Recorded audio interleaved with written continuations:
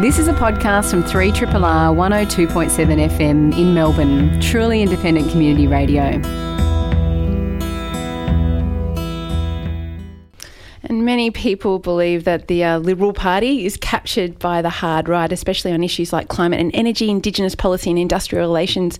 And the shift away from the political centre is what writer and research fellow Dominic Kelly seeks to understand in his book Political Troglodytes and Economic Lunatics, The Hard Right in Australia.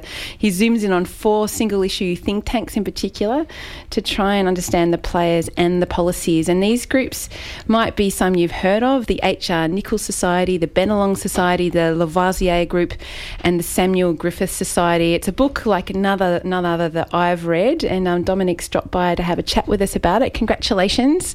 Thanks very much. And it is really a world I feel like I should know more about but didn't. And one group that most people I think is probably a household name is the IPA, and this seems to me to be where this kind of right-wing think tank world began for Australia. Yeah, I mean, you could call the IPA sort of a bedrock institution within this world. It's been around since the 40s, but it really radicalised in the 70s and 80s, and that's where the groups that I've focused on in this book sprang from. And some of the players, some of the people involved with the IPA were then involved with the establishment of these other 4 groups. Maybe talk about how they're linked and I suppose how they're also quite separate. Yes, so Hugh Morgan is sort of the key business figure here. So he was bankrolling the IPA and the Centre for Independence Studies, which started in the 70s throughout this period. And then a young electrical engineer, but very political electrical engineer called Ray Evans got in touch with him in the early 80s and offered his services as a sort of culture warrior within Western mining, where Hugh Morgan was the executive director. And together they created this movement where they would create single-issue advocacy groups that just, as the name implies, focused on a single issue and really push their agenda and try and change the way Australians think about these issues. Was that kind of born out of a dissatisfaction with, I guess, initially the rise of the Labor Party and Gough Whitlam, and then what, I guess, Malcolm Fraser did not represent when he was in government? Is that where they started to gain kind of traction for these right-wing figures and groups? Definitely. I mean, it's important to bring in the international perspective as well, because there's a sort of rejuvenation of sort of neoliberal ideas across the world in the 70s with Thatcher in the UK and Reagan in the US. But there was great disappointment with Malcolm Fraser. Fraser was actually he loved Ayn Rand. He was seen as this sort of hard right figure, but in office he was, in their view, very cautious and wasn't prepared to make the big decisions that Australia needed. So they changed the way they did things. They went, rather than trying for internal reform in the Liberal Party, although that was happening too, there was this outside pressure from different groups. And I guess the other key international development would have been the fall of the Berlin Wall in 1989, because some of these groups, such as the IPA, initially, their kind of reason for being was to oppose communism. When that wasn't such a significant international issue, as time kind of wore on, they had to find other things to worry about. Yeah, that's true, and especially with Quadrant magazine as well, which is an important player in this whole world. And so as communism declines as an issue to worry about, there are these social movements that have been building since the 60s and 70s. So Indigenous rights, environmental movement, these are the things that terrify conservatives, and they then have to take them on. And as you say, that these single-issue advocacy groups were established, and it seems to me that the same fingerprints are on each of the 4 groups that you zero in on. Maybe tell us which group represents what, because, a lot of people will know them, some people might not. Yeah. So Ray Evans is the most important figure organisationally in terms of coming up with an idea about how to create a group and what it will try and achieve. So he got together with John Stone, a former Treasury Secretary in the 80s. Also Peter Costello was involved with this one.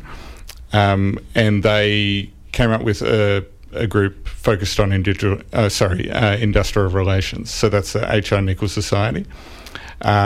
They wanted to completely change the way Australia did industrial relations. So we have a system of arbitration stretching back to early federation. They want to turn it on its head. Just have basically push unions out of the way, and you would have employers and employees just coming up with contracts with each other. And so that was a very radical position when that was formed. Very much so, yeah. I mean, Australia's system is unique, or the arbitration system. It was seen as very favourable to the union movement. And so when you've got Bob Hawke as Prime Minister, former head of the ACTU, again, Conservatives, they want to change the system, this pro-left system. Which is interesting because Hawke also opened up the economy in a way that I imagine a lot of them supported. Yeah, it's one of the great sort of paradoxes about that Hawke and Keating were seen as the great left sort of bogeymen, but they did a lot of the things that neoliberals wanted. So we've heard about the H.I. Nichols Society. What about the Bennelong Society?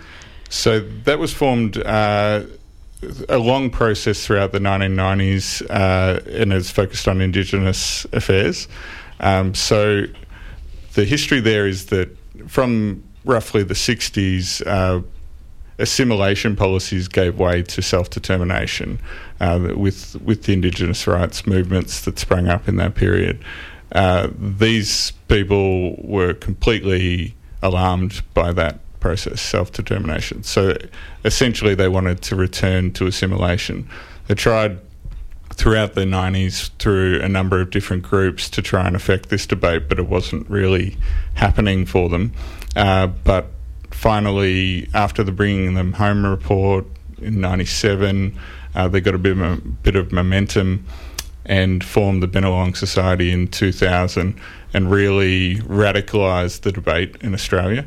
They essentially said, close down remote communities, integrate with mainstream Australia, the classic assimilation. Yeah, and I suppose, it seems, and it's outlined in various different ways through your book, Dominic, is that these extreme positions are also geared to get a lot of attention. That's right, yeah. The speeches that Ray Evans wrote for Hugh Morgan were always sprinkled with really inflammatory language to try and get newspaper coverage, TV coverage. That's the whole point. You get attention by saying things that are really extreme. And you also push the Overton window, so you open up the debate for things that were once considered out of the realm of ordinary debate. They suddenly become normal. And they still things. do, don't they? That's right, yeah. Age. Throughout the Howard years, these things that were once considered, not acceptable, gradually just became ordinary discussion. Yeah, so okay, let's move on to the third of these single issue advocacy groups, the Boissiere group, one that has, I guess, particular resonance with the debates we're still having over energy and climate science. How did they come about? So it was formed in response to the Kyoto discussions. So you had Giles on earlier this morning. I was listening, and that it's still a factor in what he's talking about with the right in the Liberal Party. So the first aim of the Lavoisier group was to stop Australia from signing up to the Kyoto Protocol, and they did a very good job of delaying that until Kevin Rudd was elected in 2007. Once that was no longer a factor, they just continued with the climate denial and delay on any action. So that was really backed by industry. So they had Hugh Morgan used all his contacts within industry to get support with the Business Council, groups like that. But also it was really influenced by the international sort of climate denial movement, especially on blogs and other websites. It's a really radical denial movement that they became involved in. And the last of these groups, the Samuel Griffith Society, what was it focused on? Because it's sort of these four main areas. So we've got Indigenous policy and self-determination, industrial relations, climate and energy. And what does the Samuel Griffith Society do? Yeah, it's a bit of a funny one because it's a bit drier and not it doesn't really grab headlines. So its main aim is to defend the Constitution, but more specifically the federal compact of the Constitution, so states' rights. So that's sort of the broad intellectual reason for it existing, but it became very involved in debates about Mabo, that judgment, which all members of the Samuel Griffith Society would see as a disaster, but also the Republic. So it was adamantly opposed to an Australian Republic. Funnily enough, even though it doesn't get the headlines, it's the only one of the four groups that's really got any sort of membership still going. The other three have essentially died off. It's interesting as well because that's the only group of the four that you point out as really being traditionally conservative in that tradition of kind of Edmund Burke of advocating for incremental change, not kind of radically kind of bringing about upheaval of the system or anything like that. In that sense, it is traditionally conservative, yet these three other groups are quite radical in what they're proposing at the time. They do want drastic change or rampant denialism of science and that kind of thing. Yeah, I mean, I wouldn't call the other three groups conservative if we're being strict about terminology. They're radicals or they're reactionaries. But the Samuel Griffith Society, has a although its language could at times be radical and reactionary, it's generally about respect for this Constitution that they believe was, discussed and debated in very sensible terms, and we shouldn't throw it out just because of the whims of the time. Dominic Kelly's with us. We're talking about his book, Political Troglodytes and Economic Lunatics, The Hard Right in Australia, and it's out through La Trobe University Press. And I wonder, how these groups, these single-issue advocacy groups, have been so effective because they really have changed the way that we debate these these issues that are still issues today. We haven't been able to resolve them as a community. Yeah, I think that what Ray Evans brought was really a great understanding of how the media works, and so the importance of making sure that controversial issues were played out in public. Simple agreement between bipartisan agreement doesn't sell papers. So if you can radicalise the debate and create these big controversial flare-ups, you can really push the Overton window, but really influence the way politicians think as well. Because if they suddenly see that, maybe we can push a bit harder on these issues, then they will start to discuss it in their own party rooms.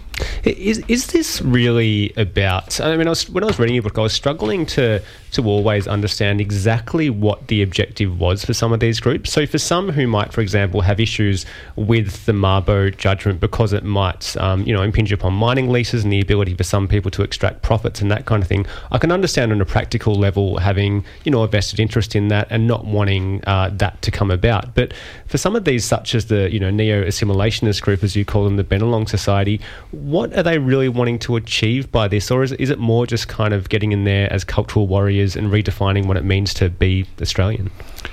Yeah, part of this is a lot to do with Ray Evans, his really singular personality, in that he is one of the most uncompromising figures you will ever come across. He died about 5 years ago. He always thought that you should push harder and harder. There was never any room for, okay, we'll give a bit and they'll give a bit and we'll come up with some sort of agreement. So his view was that, say, with Indigenous affairs, that, that there is simply no other choice but for Indigenous people to join the general mainstream community and economy. He's not interested in their culture or their desire to keep that culture alive. The simple fact is that the mainstream economy is the only way forward for them, and he will not stop fighting for that. Just heavily ideological. Yeah, absolutely. And did you get this sense, how much the Australian public understands the influence of these groups on these types of policy issues? Do you think we know how much influence they've wielded? They were very small groups. They got mentioned in the media around these debates, but generally, that was part of the reason for writing it, because I think it's important that this be on the record that they were part of this shift to the right that we've seen over decades now. There are many factors. Obviously they're not the only one, but it was important that people know what they did. When you went out and then started researching this book and attempting to interview people and dig up the past in some respects, did you find people were willing to talk to you, or were they initially kind of suspicious about why you wanted to know so much about their organisations and their reason for being? They were initially suspicious of me, but I managed to charm them, I think. Someone like Ray Evans is just so happy to talk generally about what he did. He's not.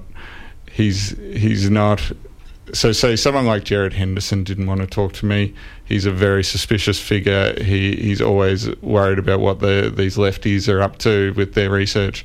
But Ray Evans proudly talked about what he'd done. Why would he be ashamed of anything of what he's done? That's his life's work. Absolutely proud of it. Yeah. And were there other people that wouldn't speak to you that would have added, I suppose, to this story? Well, John Stone didn't really want to speak to me at first, but then we just ended up emailing back and forth, and he gave me plenty of material. I think John Roscombe, who's the head of the IPA, didn't want to talk to me. He could have added a bit more, but there's a lot on the record already about what the IPA's done, so that didn't bother me too much.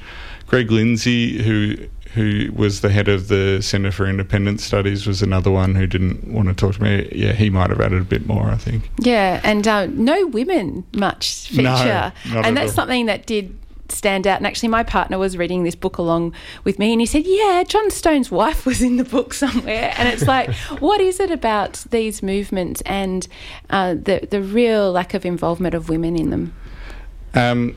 It's a good question. Part of it is probably generational. These are generally very old men who have always run things and thought that would continue to be the way things are done, that men run things. John Stone, as you said, his wife was very involved with him in the Samuel Griffith Society, and he was always at pains to point out that it wasn't just him doing this, that it was very much a partnership. But that's a rare exception. The rest of the groups were pretty much always run by men. And so this book has come out of a PhD, and your initial supervisor, and I guess a mentor of sorts, if I can call him that, is Robert Mann. And he was kind of a key player around this time. He was a former editor of the conservative magazine Quadrant before falling out with them over issues, particularly over reconciliation with Australia's Indigenous population and so on. It's interesting to me that Mann is now widely kind of considered a left-leaning public intellectual, and you obviously know him quite well. Do you think that's a sign of him having shifted, or that Australia has become more conservative and therefore he is kind of on the left of the divide? Yeah, it's a bit of both. He's acknowledged himself that he shifted on certain issues, but again, the Cold War is an important factor here. So he became editor of Quadrant on the day that the Berlin Wall came down, quite amazingly. So he was someone who saw that the world had changed immediately, and that other issues were going to have to come up. But there was an old guard of anti-communists who were not really interested in changing the way that they thought or opening up Quadrant to new debates. They were very much, adamant that, sort of hard right economics and things like that would continue to define what Quadrant was. And they fought for years, and eventually he left Quadrant and became this sort of very much a hero of the left within public debate. Mm-hmm. And just finally, because we're out of time, Dominic, but I mean, are we better for these groups? Better's not the word I mean, but what do you think we would be without the existence of these groups? Could we have resolved some of these issues that seem quite intractable even now? Yeah, I mean, as I say, there's a lot of other factors involved here, so it's very hard to say how much different things would have been without them. But I certainly would argue that we're worse for the influence that they had in coarsening debates, especially on Indigenous affairs. I mean, the language, the racism, frankly, of the Bennelong Society completely coarsened the debate on reconciliation, and we're still, we've got the voice to the Uluru Statement from the Heart and the voice to Parliament. They're trying to get some sort of progress on those sort of debates is so difficult because of the way that the Liberal Party has been radicalised by these sorts of interventions.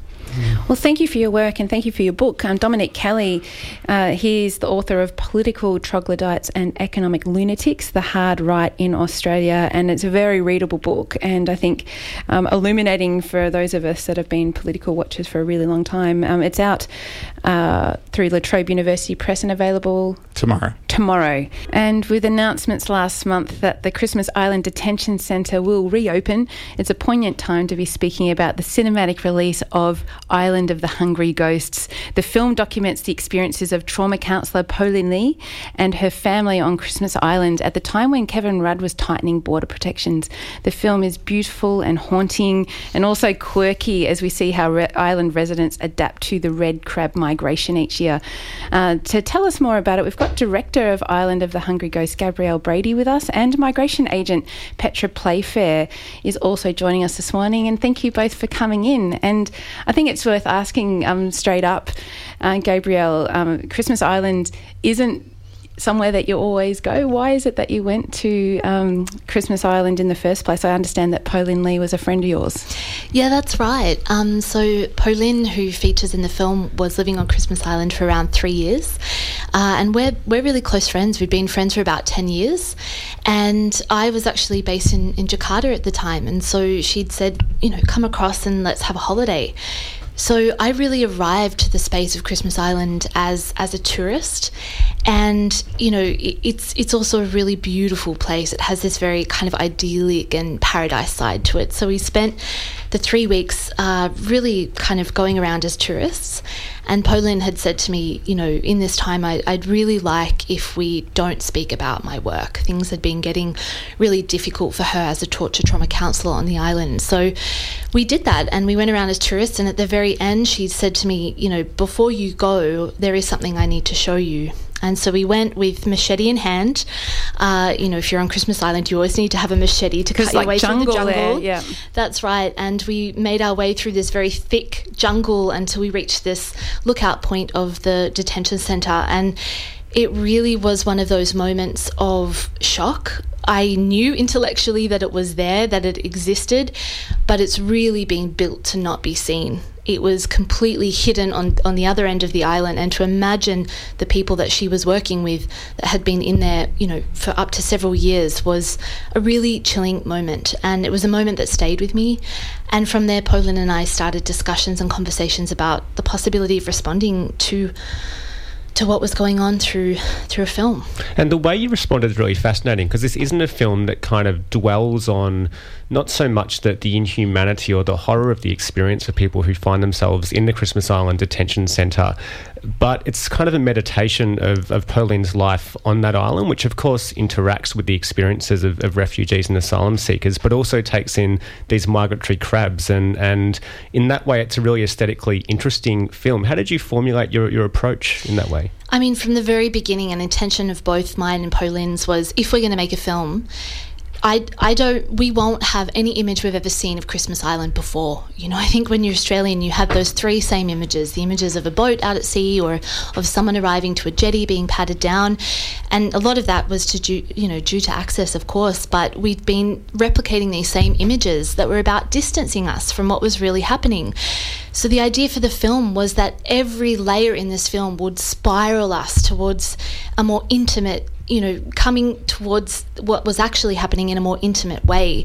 So that began the conversation about, for myself, in terms of the style of this film and how we would access the structure to take us on a more intimate journey that we hadn't seen before. And so we really kind of have this collection of images that are completely unexpected. And I think that's the thing that most people say when they see the film is like, that's not what I expected from the very opening scene. So it was to rupture this idea that we already know everything from that place. We don't. And so that was really, the big intention from the beginning.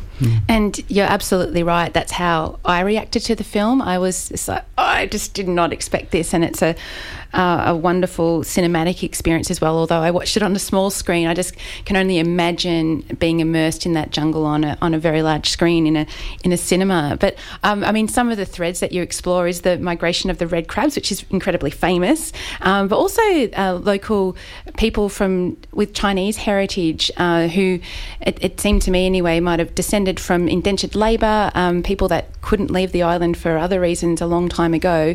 How important was that to the film, to look at the sort of spiritual life of these residents of Christmas Island? For me, it was so important, and I think when we were looking at the film, we wanted to open up the idea of what we're seeing. This isn't just about one, contextual issue at one point in time. How can we feel the story in different ways? And this part of the story for me was something that I guess was the haunting sensation that when you're on Christmas Island, you feel it. You feel that sensation of there's been a lot of, death, or there's been a lot of suffering, and there's that kind of darkness that sits in contrast to the beauty of the place.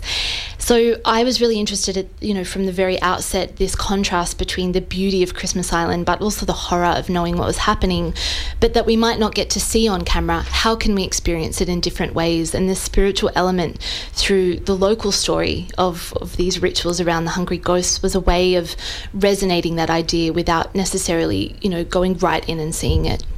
And Petra, you run an international law firm specialising in visa and migration issues, and I understand part of the funding for this film came from Playfair. What was it that attracted you to this film in particular? And I guess what's the role more broadly of legal firms in encouraging these sort of artistic portrayals of situations such as this one on Christmas Island? It's a good question, because I must say I was very heartened to see the film because it depicted reality. It depicted our experience. And it was explained like cognitive dissonance. We see the media, we know about politics, but what we did see in this film is we experienced what people actually felt like when they were working in an environment and living on that island. We've been there, I think Playfair Visa and Migration went there in 2009 when the boats started to arrive, and we stopped taking task forces there about 2014. And I'd take large groups of people in there. Our role would be to document somebody who's arrived, an asylum seeker, not a refugee at that point, and you go into a detention centre. So we're into the sterile environment. We're doing our job. The reality of Pauline was very much how people had to face their day. So we would document identity. We'd have to document the reason people fled. We'd have to help them prepare and lodge an application, which then determined whether or not they were a refugee. Very intense work, you could imagine, people who don't have any background. And then with that, we would leave it in the afternoon and go into this almost jungle-free, extraordinary environment. For me, it was my serenity. I'd go there and swim or do something, because you had to get the counter. This film gets that. It counters. It has so many levels that I wanted to support it. But that's only one reason. I really wanted to support the film because I want to support issues. And there's women who are distributing it, women like you who are directing. You've got women tackling really difficult issues. And it wouldn't have got distribution, I don't think, without people like me supporting it. Well, I looked at it, and 63% of women filmmakers... No, women filmmakers get less than 63% less distribution than men in Australia for any film. So you have multiple motivations, but I wonder, what you're saying about what you did when you sort of, knocked off work after an intense morning in the afternoon, and we saw Pauline do that in the film where she'd go to a pier or she'd go for a swim, and then you see her kind of raking crabs out of the way of her car, and that contrast was incredible. But if that's life on Christmas Island, it's a surreal all round, it sounds like. Incongruous, isn't it? Yeah, incongruous, yeah. But that's reality. That's human nature. That's the force of nature. You're dealing with both during the day and then when you come in and leave. You have to stop for those crabs. So I really loved everything about that film. I think the only thing I disagreed with was in that film there was there were children playing with the robber crabs, and I used to tell everyone, never touch a robber crab. It will bite your fingers off. I wouldn't go near one. They look pretty freaky to me. I learnt from the film it's quite safe to pat their backs. This is what you're frowning on.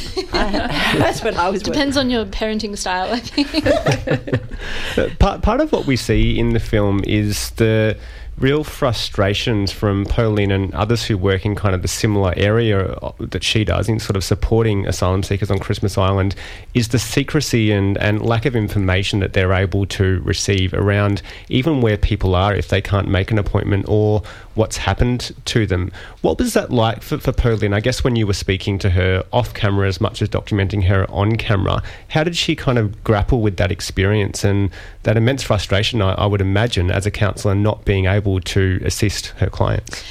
I mean, that was one of the biggest challenges that we faced also in terms of coming towards the idea of a film, was that, by the stage we started to talk about making a film, Pauline had been there for 3 years, and it had become so bad. At the very beginning when she worked there, it was incredibly difficult, the conditions that people were facing in terms of being detained and separated from family. But they were leaving, they were leaving with a visa to Australia. There was that point every Tuesday, I think it was, where people would leave with visa in hand, ready to start their lives in Australia.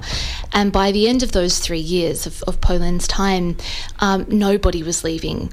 So by the time we came to the idea of making a film, things had tightened so incredibly around her that one huge challenge we were facing was, how do we, as Pauline was saying, how do I express what I'm going through when for 3 years I've been told that I can't say a word, and my hands have been tied, and I'm, I think for her it was the challenge for us in making the film was to find the ways to express what was going on for her, because it was so deep and so dark, and really the only people she could trust to talk to were her family and a couple of her colleagues. Emails were being monitored, things were really tight at that time. So I think the film was also partly a kind of like a platform for her to go through the process of wording and expressing what was happening for her, because it was really the big conflict that she faced at the time was,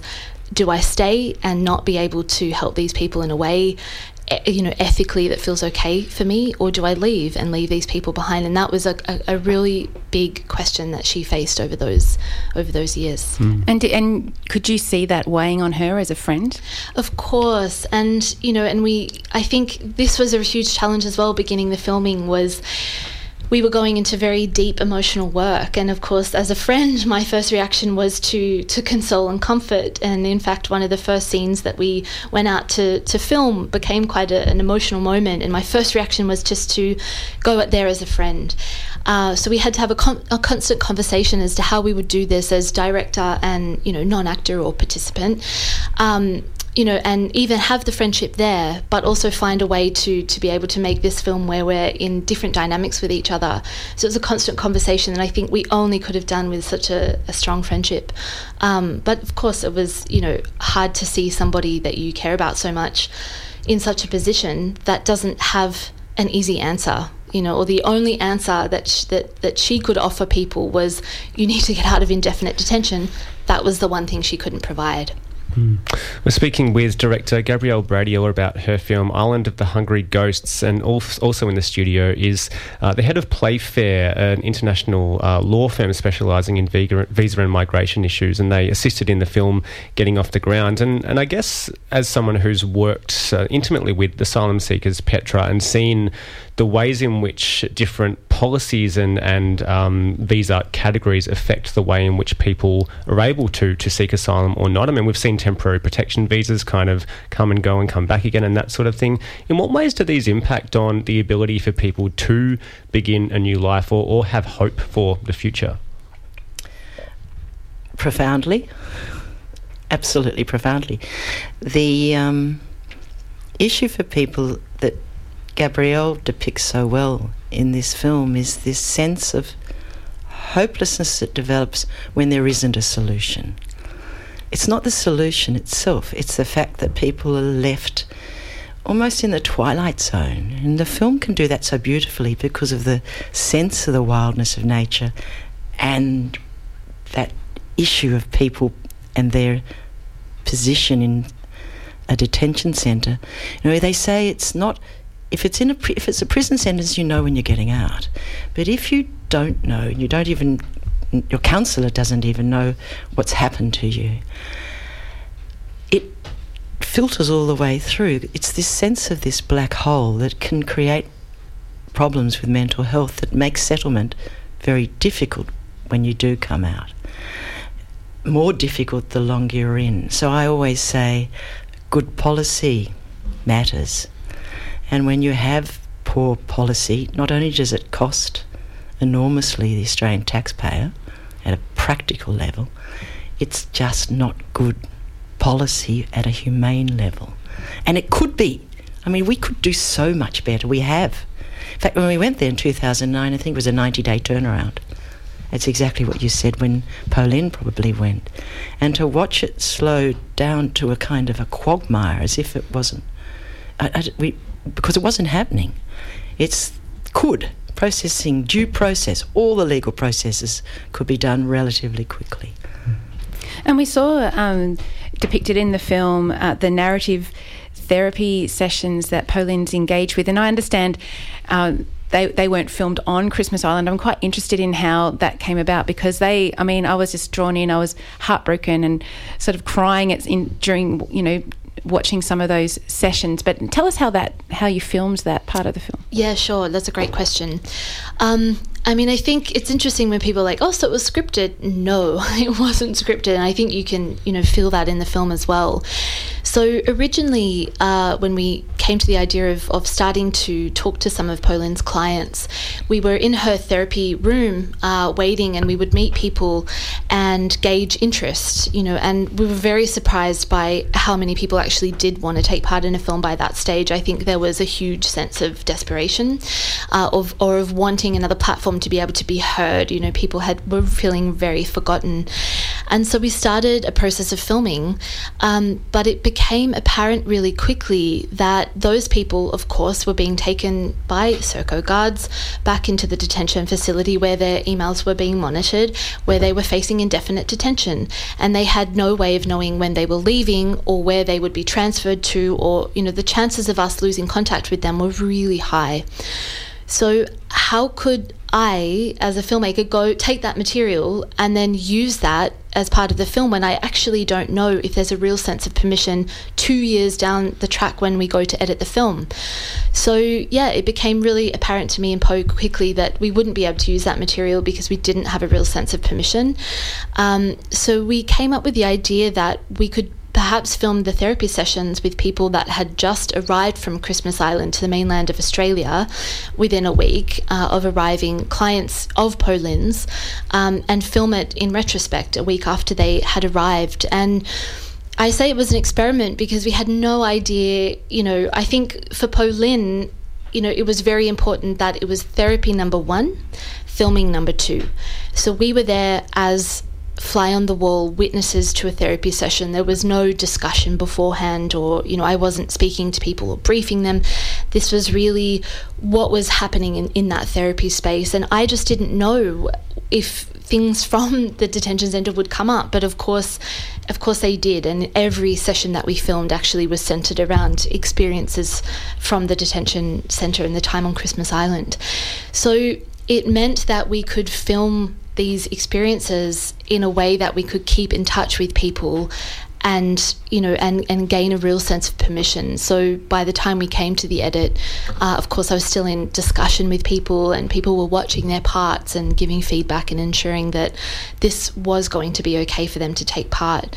And a lot of discussion with legal teams and their lawyers and things like that. So it was really the only way that we could take an ethics of care to be able to film these sessions. And it's kind of accidentally timely that we're talking about Christmas Island and this film, given that last month we heard that the centre will reopen as part of the medical evacuations bill that was passed by Labor and the crossbench.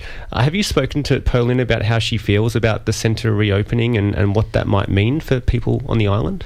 I think when it officially closed this time some months ago, or more than some months ago, I think it was around 6 months ago, I had a discussion with Poe Lin at that time, and I think, really what we felt, or particularly what she felt, was, okay, first of all, this doesn't really mean anything until offshore detention facilities are closed and there's been some kind of reckoning, so to speak. There's been a discussion and a reflection of what we've done. But also I think there was some scepticism that it had really closed. And so with the reopening, again, I think it's scary that it's not shocking.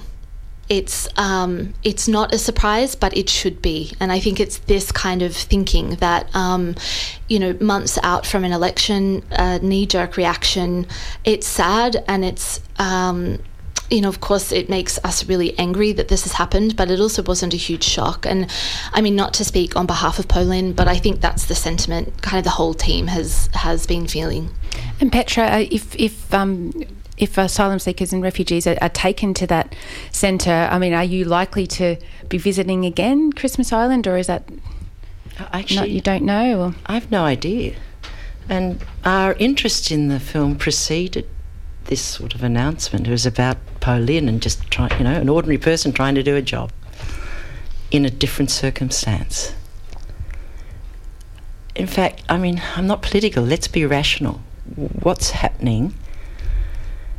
We know the people who are in offshore detention have primarily all been processed, let's assume that. It's in the public domain. It's not that many people. We know that they come to Australia, it's for medical reasons. We know we've got a zero boats policy, so there's not more people coming. And if those people need medical attention, what I remember is that the hospital facilities in these places, in remote locations, typically don't have the kind of facilities to get that specialist care. I think that's already been stated by people on Christmas Island publicly. It's in the newspaper articles. So those people who come from offshore, they'll be going somewhere near where their medical specialists are, which will be probably community detention near the right hospitals and the right services. So what's Christmas Island left for? We can't answer that. That's a very good question. And hopefully it's not to have people who languish, with no process, no decision. Don't know. And yesterday that the film screened at ACME? I hear it went very well. And where can people see it if they want to head along and catch this film, Gabrielle? Yeah, so we're just launching the nationwide cinema release of the film now. As you said, it premiered yesterday at ACME in Melbourne, but it'll be showing around many states, in fact, almost all of the states. So you can go to the website, islandofthehungryghost.com, and check out all the screening dates. I'll also be there for quite a few of the Q&As as well. So, if you are interested, please head online, read a bit more about it, and check out the screening dates. Thank you both for coming in. Really appreciate it. All the best with the film, and thanks Petra and everyone else who helped fund it. It's a wonderful film and very much worth seeing. It's called Island of the Hungry Ghosts. Check it out online for where you can catch it near you. And we've been speaking with director Gabrielle Brady and Playfair director Petra Playfair. And all the best. Thank you. This has been a podcast from 3RRR 102.7 FM in Melbourne. Truly independent community radio. Want to hear more? Check out our website at rrr.org.au.